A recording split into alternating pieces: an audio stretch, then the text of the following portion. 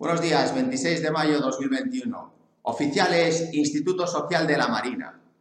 Como ya sabréis, aunque probablemente os lo oculten, vuestros jefes y vuestras jefas se dedican a poner multas y pérdidas de bonificaciones a todos los y las empresarios y empresarias de España. Bien, es lo que hacen vuestros jefes. Entonces, por responsabilidad y transparencia, yo creo que lo que tenéis que hacer es automáticamente aplicar a Candina jefes de máquinas, primeros maquinistas, segundos maquinistas, capitanes, primeros oficiales de puente, segundos oficiales de puente, electricistas, contramaestres, marineros. En los subalternos no creo que tengáis mucha afinidad por pasaros al lado de la utilidad, al lado de la luz, puesto que probablemente vuestros convenios colectivos sean mucho más atractivos. Pero en los oficiales tenemos un montón de plazas. Por ejemplo, ayer mismo tuvimos un armador nuevo de buques, bulk carriers, containers, de carga general, como vosotros y vosotras, de aproximadamente, tengo aquí 9.056 dólares el capitán, el primer oficial 7.350, los segundos 3.500 dólares, electricistas 4.600 dólares.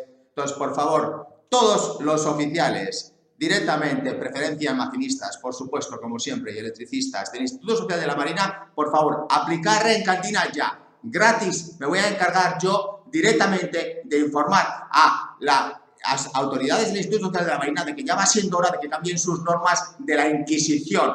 Lo único que hacéis en las oficinas vosotros es robar, Inquisición, es lo único que sois. Así que, por favor, automáticamente aplicar en Candina, que gratis me voy a encargar yo de pasaros a luz, al lado de la luz. Gracias, esperamos contar con todos vosotros. Un abrazo.